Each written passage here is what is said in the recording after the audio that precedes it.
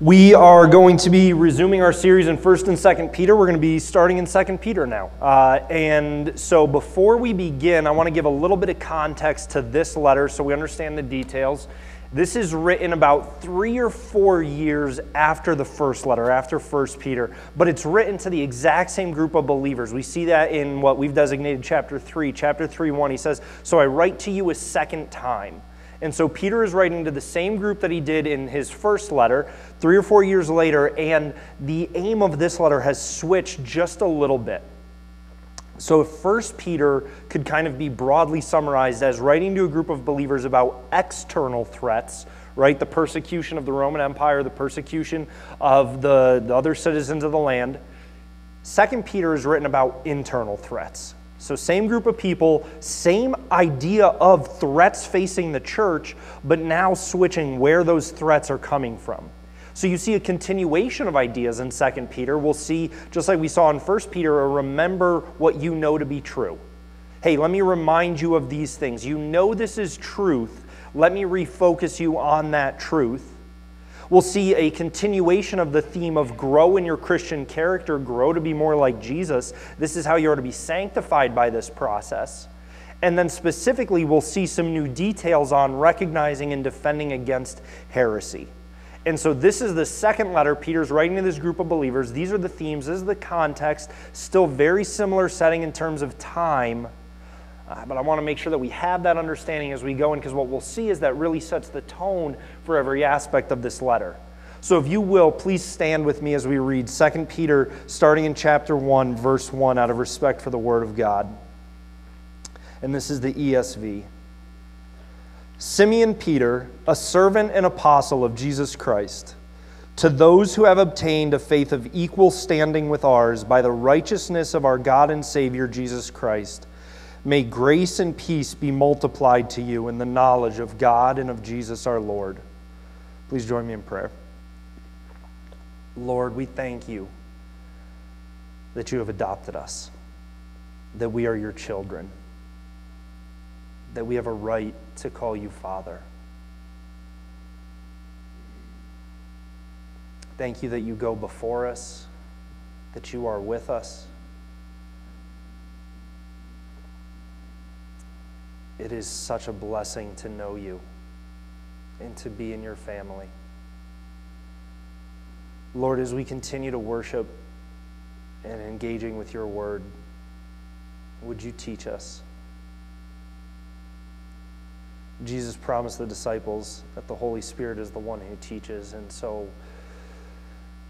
God, we need that to happen this morning. We need you to teach us. We submit to your teaching. We want to know you. We want to be like Jesus. We want Jesus to be known. May you be glorified in this time. It's in Jesus' name we pray. Amen. So I said context matters. And the idea of dealing with false teachers matters, because what do we see that Peter starts this letter with? Let me reread, and just in case you guys are ever tempted to, I know sometimes when I'm reading through the letters in the Bible, so the beginning, kind of the first 2 or 3 verses, especially in the New Testament, which are a lot of letters, they're the greeting. And then the end, the last 2 or 3 verses, that's the benediction, that's the closing. And I think a lot of times we tend to skip over those, or at least read through them very quickly, because you see a lot of the same themes. You actually see where he says, may grace and peace be multiplied to you. That was how he started 1 Peter. And if you look at Ephesians, if you look at Philippians, if you look at Colossians, a lot of the letters start the same way. This was a very common greeting for the church. And so I think a lot of times as we're studying Scripture, we tend to gloss over the first 2 or 3 verses and the last 2 or 3 verses, because we're like, yeah, that's just kind of the hello, the welcome, the introduction, and the goodbye, I'll see you later.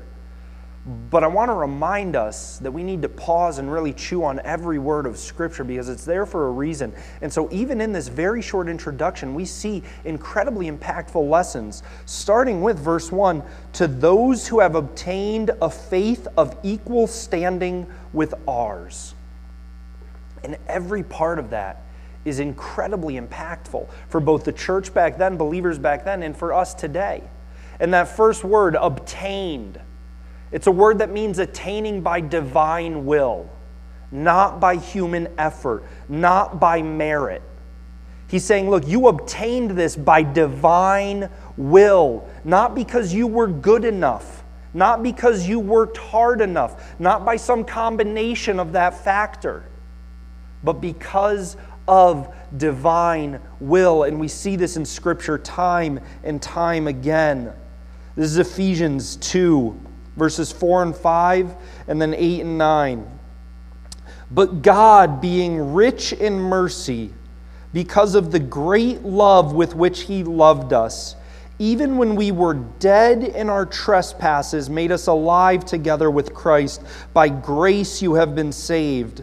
For by grace you have been saved through faith, and this is not your own doing. It is a gift from God, not a result of works, so that no one may boast. Did you catch what he said about sin there? You were dead. See, sin is not a sickness. Sin is not a disease or an illness that with a little bit of rest and a little bit of medicine, your body will recover from. I worked for a pediatrician's office before I was called into the ministry, and the joke was, don't ever let Sam talk to parents about the importance of medical care, because I last went to a doctor in like 1998.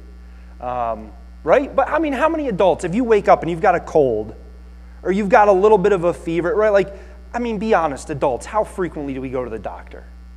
We're like, no, been here, done that, I know what to do. Drink a little extra water, eat a little extra saltines, sleep a little bit. I'll get over this, right?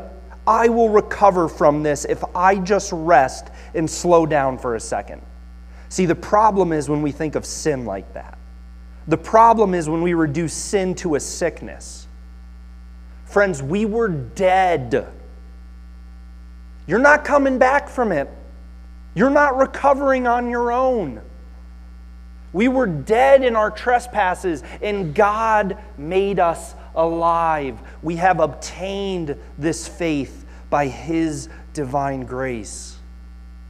Philippians 1:29, for it has been granted to you that for the sake of Christ you should not only believe in Him, but also suffer for His sake. 1 Corinthians 4, 1 through 2 and 6 and 7. And I, when I came to you, brothers, did not come proclaiming to you... I switched 2 and 4. I mean, chapter 2 is a great chapter, but we'll save that for another day. Chapter 4, this is how one should regard us, as servants of Christ and stewards of the mysteries of God. Moreover, it is required of stewards that they be found faithful. I have applied all these things to myself and Apollos for your benefit, brothers, that you may learn by us not to go beyond what is written, that none of you may be puffed up in favor of one against another. For who sees anything different in you? What do you have that you did not receive? If then you received it, why do you boast as if you did not receive it? And he's talking about faith. He's talking about salvation. He's saying, look, this salvation that you have, you didn't earn it. You didn't get this through your own efforts. You didn't get this as a reward because of how good you are. So why are you boasting and acting like you did?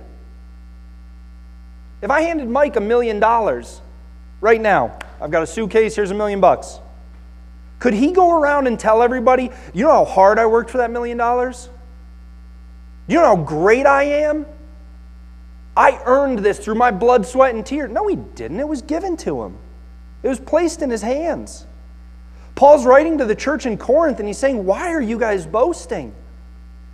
You didn't earn this. You received it. Now, don't be down about that. That's not a bad thing. Rejoice in that. But what he's saying is you can't get arrogant in this. And Peter reminds us of it here. He says, obtained of faith. And then he goes on and he adds another descriptor that I think is very valuable for us today. He says, obtained a faith of equal standing with ours. This word equal standing, it's one word in the Greek. And it was used for when a stranger or a foreigner was granted full citizenship rights of a city. So this is not like, A and B. This is, hey, you were not a part of this city. You were not born here, but we are granting you full citizenship rights. You have equal standing in every way with a citizen of this city. Peter is writing to the church and he says, you have obtained a faith of equal standing with ours. I mean, we're going to get very real, right? We put Christian leaders on a pedestal. We absolutely, the American church, I think in my lifetime I've observed it, is absolutely guilty of idolizing our leaders. I mean, I have friends. I had a friend back in Pittsburgh. Good guy. I like him. I liked hanging out with him. Was not involved in a local church. Like kind of attended, right? Showed up once a month type of thing, but wasn't committed to it, anything like that.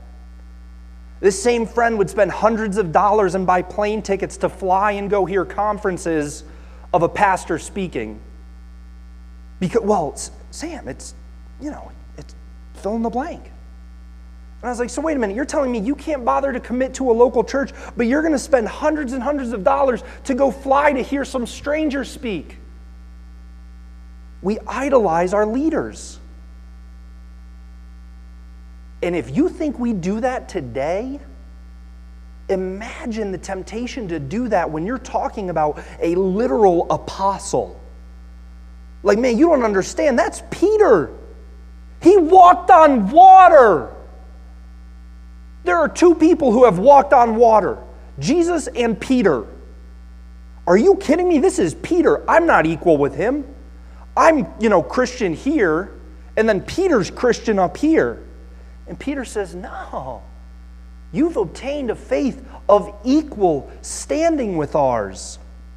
Romans 1:11 and 12. For I long to see you, that I may impart to you some spiritual gift to strengthen you, that is, that we may be mutually encouraged by each other's faith, both yours and mine. This is Paul writing, the greatest missionary, the greatest church planter the world has ever seen. And Paul is like, man, I just wish I could be with you so I could be encouraged by you. That's incredible to wrap our minds around.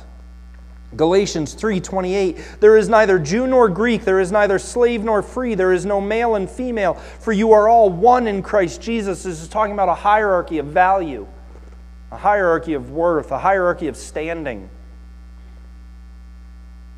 Elsewhere in the Scripture, elsewhere in the New Testament, we see that Elijah was a man like you and I, and he prayed that it would not rain, and it didn't. Why did the Holy Spirit include the phrase, a man like you and I, in that passage? Because I think it's tempting for us to put Christian leadership on a pedestal. Don't get me wrong, Christian leaders should set the example. 1 Corinthians 11, imitate me as I imitate Christ. Hebrews, imitate your leaders. James, imitate your leader. I mean, don't get me wrong, leadership should set a standard. But leadership should not be worshiped. Leadership should not be viewed as this some other. But then it's also tempting to go the other way and to discourage ourselves by thinking lowly of ourselves. Poor Mike. Mike always sits up here, so he's right on my eye line. You're sitting in the back next week. All right, we'll go over to Joe. Oh, but Joe's, you've served as an elder too. So Mike, it's easy for Mike to say, right, like, well, I'm not currently an elder, so I don't have as much to offer the church because I'm not Joe. Joe is currently an elder. I'm not. Who am I? And Mike gets discouraged. And it's easy for you to sit there and say, I'm not Sam, I'm not up on stage preaching every week. I'm not Matt, I'm not Danya, I'm not Jackson, I'm not up on stage leading music every week. What do I have to offer the church? I don't. I'm the lower class. I'm the back row person. I don't have anything to offer the church because I'm not one of those people up front. Friends, equal standing, equal faith. It's the same. It's incredible. I'm so grateful that Peter reminds us of this. But when you put these two details together, what do you see? You see humility. You see humility. You didn't earn this. You didn't work hard enough to get this. It was given to you. And you're equal.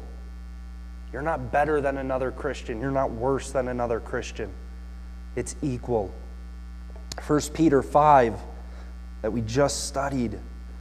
Verse 5, clothe yourselves, all of you, with humility towards one another. For God opposes the proud, but gives grace to the humble. Humble yourselves, therefore, under the mighty hand of God, so that at the proper time He may exalt you. I mean, consider the letter of 1 Peter that we just studied. Endure suffering in a Christ-like manner. That requires humility. Love one another earnestly in a way that stretches yourself to your fullest capacity. That requires humility. Be subject to the secular authorities who you don't like. That requires humility. Be subject to one another within the church. What else do we see in 1 Peter? Love one another earnestly because love covers a multitude of sins. Hey, church, you're going to sin against one another. Continue to love one another. That requires humility. I mean, stamped throughout 1 Peter, we see humility, humility, humility. And as he begins this letter to the same group of believers, he reminds them of humility. This must be a hallmark on the life of the church, on the life of the individual believer. And then he goes on and he gives just a great one, too. I mean, you talk about a powerful combo. He says, to those who have obtained a faith of equal standing with ours by the righteousness of our God and Savior Jesus Christ, may grace and peace be multiplied to you. Grace and peace. Come on, it doesn't get better than that. That word grace, it means goodwill, loving kindness, but this word is specifically, it's preeminently used of the Lord's favor. The one-word study describes it as this: freely extended to give himself away to people because he is inclined towards them.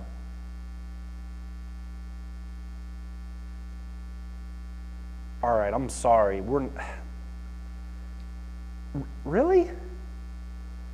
You were just reminded that the Lord is always freely giving himself away for you because he is inclined towards you. Like that. I don't have anything better to say than that. Amen? Okay, you're awake. Like, seriously, think about that. You woke up this morning and God is inclined towards you, freely giving himself away to you. On your worst day, God is inclined towards you. On your best day, God is inclined towards you. On that totally neutral day where you can't even think of what you did besides go through the motions, God is inclined towards you. That's incredible. What a privilege. What a blessing. What a rich benefit. What a rich joy. Thayer's lexicon talks about when it's used in a benediction like this phrase grace, it's intended to convey the desire to the readers, hey, be committed to the protecting and helping favor of God. So Peter's reminding the early church, he's reminding us, be committed to this. Be mindful of this. Don't ever lose sight of the grace of the Lord. Don't allow the enemy to whisper and deceive you and get your eyes off the grace of the Lord. I love it. I love that that's how he opens this letter. And then he adds, and peace, grace and peace. Again, to go back to 1 Peter 3:11, seek peace and pursue it. We did a whole sermon where we broke down this word peace, what it means to seek it, what it means to pursue it. But in summation, it's God's gift of wholeness. It's quietness. It's rest. It's ease of mind because we know that we stand before God on his judgment throne innocent in the blood of Christ. His righteousness has been imputed to us. That means given, unearned. So I'm at peace because I stand before the maker of heavens and earth, and I know he looks at me and sees the righteousness of Jesus. My soul is at rest. May grace and peace be multiplied to you. This is the joy of the believer, knowing this, resting in this, fully assured of this. But then it doesn't end there. Why does he use the word multiplied? Why do we think? Well, maybe because that word means something and has significance. I mean, why, right? Holy Spirit could have easily had Peter say, may you have grace and peace. May you remember grace and peace. May you be cognitively aware of grace and peace. No, he led Peter to write, may grace and peace be multiplied. This is the same word that we see throughout Acts 6, Acts 7, Acts 9, Acts 12. Talking about the church, talking about the early church as it grew, as it multiplied. It's the same word that we see in 2 Corinthians 9, 10, and 11. He who supplies seed to the sower and bread for food will supply and multiply your seed for sowing and increase the harvest of your righteousness. You will be enriched in every way to be generous in every way. So this word, multiplying, multiplication, this idea when this word is used is that yes, we receive the blessing, but then we receive the blessing so that we may reflect the blessing. See, the church was blessed and the church multiplied, and as the church received God's blessing and favor and multiplied, it was able to extend and have even more significant impact. As the sower receives God's favor and as he receives the seed multiplying, what is he able then to do? To sow more widely. He says you will receive, what's he saying? I mean, he literally says you will be enriched in every way to be generous in every way. So the grace and peace that is given to us is meant to be multiplied. We are meant to receive the grace and peace, to walk confidently in the grace and peace, to have joy and security in the grace and peace, so that we can reflect this to the world that desperately needs grace and peace. This is why multiplied matters so much in that sentence. This is what we must know. And what drives this? Humility, grace, peace, multiplying these things, reflecting these things, having an impact with these things. What drives this? Because, guys, this sounds like a huge task. I, Sam, am not up for this on my own. So Peter includes the kicker to all of this. To those who have obtained a faith of equal standing with ours by the righteousness of our God and Savior Jesus Christ, may grace and peace be multiplied to you in the knowledge of God and of Jesus our Lord. Side note, there's a really cool detail in the Greek language here. That phrase where it says, in the knowledge of God and of Jesus our Lord. In the Greek language, it is just one singular article before that, which grammatically means that what's following is talking about one same person. So even the Greek language reveals that God and Jesus are one, are equal. And I thought that was really fascinating. And for the other three nerds out there, you're welcome. But I love stuff like that. It's what makes studying the Bible so fun. because you come across things like that. But Peter includes this. He says, in the knowledge of God and of Jesus our Lord. My one commentary put it this way, and I can't say it any better, so I'm going to quote it.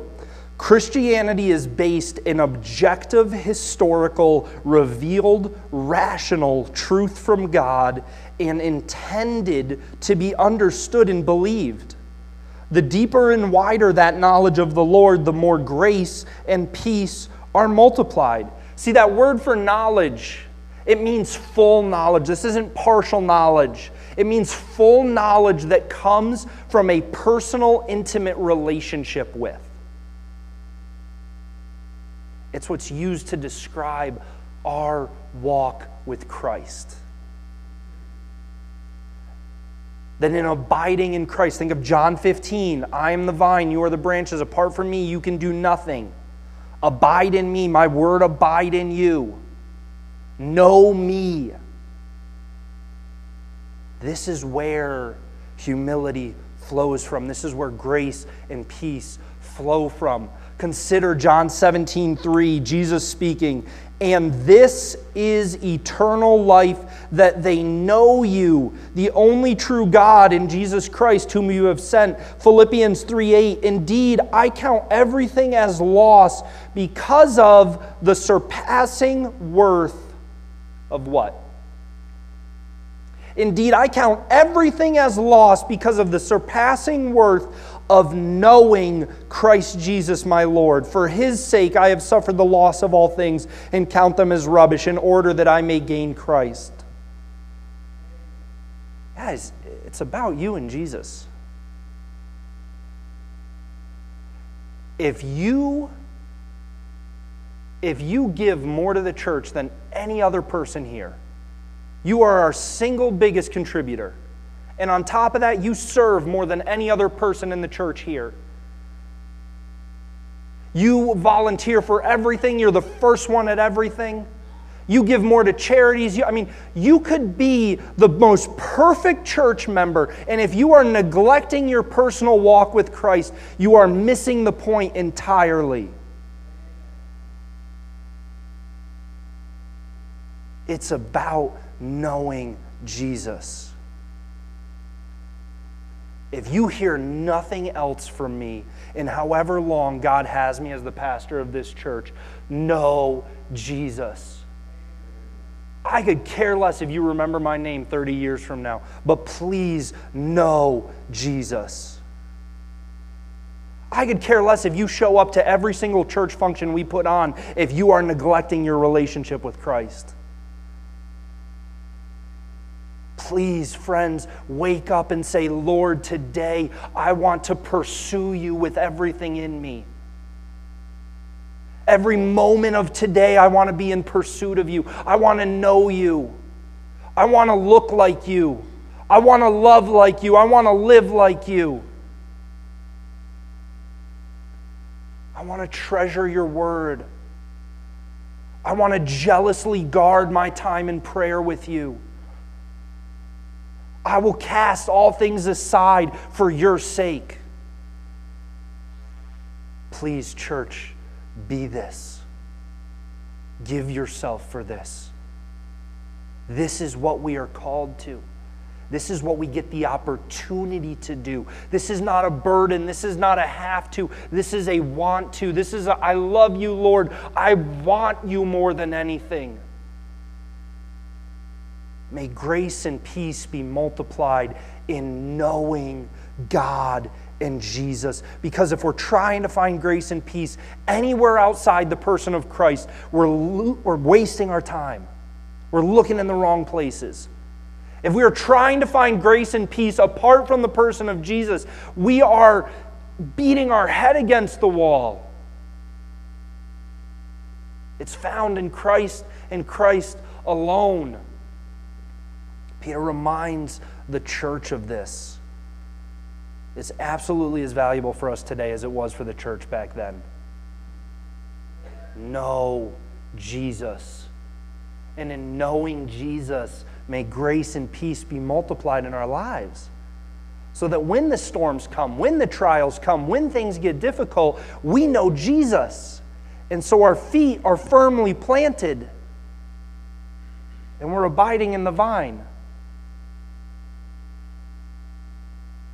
So that when we're tempted to say, I have nothing to offer the church, I have no part to play in the advancement of His kingdom, we're reminded, wait a minute, I abide in the vine. The Holy Spirit indwells me. I have faith of equal standing with everyone who's come before me. When we're tempted to put people on a pedestal, we're reminded, wait a minute, they have faith of equal standing with me. It's not about them, it's about Jesus. No, Jesus, church, please, please, will we give ourselves in relentless pursuit of this? It's the only way we'll have an impact. It's the only way we'll have anything meaningful. It's the only way we'll grow as people. It's the only way we'll be sanctified, is in pursuit of Christ. In context to this letter, why does knowing that he's writing about false teaching and heresy and heretics, why does that matter so much to this introduction? Think about it. 1 Peter, the first letter that he wrote to this group of believers. Hey, you're about to go, or actually you're going through some crazy difficult external persecution. You are suffering extreme hardship and external attacks against the body. So the introduction to 1 Peter talks about and reminds the believers of God's sovereignty. Reminds the believers of the need for sanctification. Reminds the believers of the call to obedience, which fits perfectly with the tone of, it's tough for you externally. God is still in control. You're going through this for a reason, so obey. 2 Peter, hey, here's how to deal with internal threats. Here's how to deal with heretics. Here's how to deal with false teachers. So church, let me remind you of humility and grace and peace. This was an especially important message this week, or relevant, prescient, whatever word you want to plug in there, for me to study this week. I confess this is where I am most tempted to get arrogant and angry. I've said it before, I have a way easier time forgiving an atheist than a Christian. I'm way less bothered when an atheist says something dumb about the church than when a Christian does. I don't expect an agnostic, I don't expect a non-believer to say something accurate and true about Scripture. So it's way easier for me to look at a non-believer who says something slanderous about the church and not get mad at him. It's hard. It's hard to engage with false teachers within the body and remain humble and full of grace and full of peace. It's hard to multiply grace and peace when dealing with internal threats. So I love that this is how Peter starts this letter, because we need this reminder. There is no excuse for abandoning the character of Christ. The character of Christ, the person of Christ, is humility, is grace, is peace. And even when dealing with false teachers, even with dealing with false teachings, it is no excuse for us to abandon or disregard being people of humility, grace, and peace, who seek to reflect that, who love the false teacher as much as they love the one who agrees with them. We don't compromise the truth. Hands down, we don't compromise the truth. But we never toss grace out the window. We never toss humility out the window. We never toss peace out the window as our end goal. Our desire is always the wholeness of God, reconciliation with God, love of one another that covers over a multitude of sins. And so as we prepare to dive into 2 Peter, and we'll see chapter 2, if you've read ahead, chapter 2 is just all about calling out false teachers and false teachings, how to recognize them, what to look for. So it's going to get real, it's going to get gritty. But Peter lays the foundation of let it be done so in humility, seeking to multiply grace and peace. It's where we must be today. It's where I need to be. It's where your elders need to be. It's where you need to be. Why? Because this reflects Jesus. And that is the greatest privilege any of us have. So this week, as we consider these things, let's read Acts 11, Ephesians 2, and Philippians 1. Look for the themes, look for the ideas of this message in these 3 chapters. Apply the Acts model to these chapters, to these 2 verses. How does this lead me to praise God, to adore Him? How does this lead me to confess to God? How does this lead me to thank God? What requests, supplications does this lead me to make to God? And then for the imitate Jesus part, next time you read through the Gospels, wherever you are in your own Bible reading plan, next time you read through the Gospels, make note, circle, star, underline, whatever, highlight with a certain color. Make note of how often it says Jesus withdrew to be alone in prayer.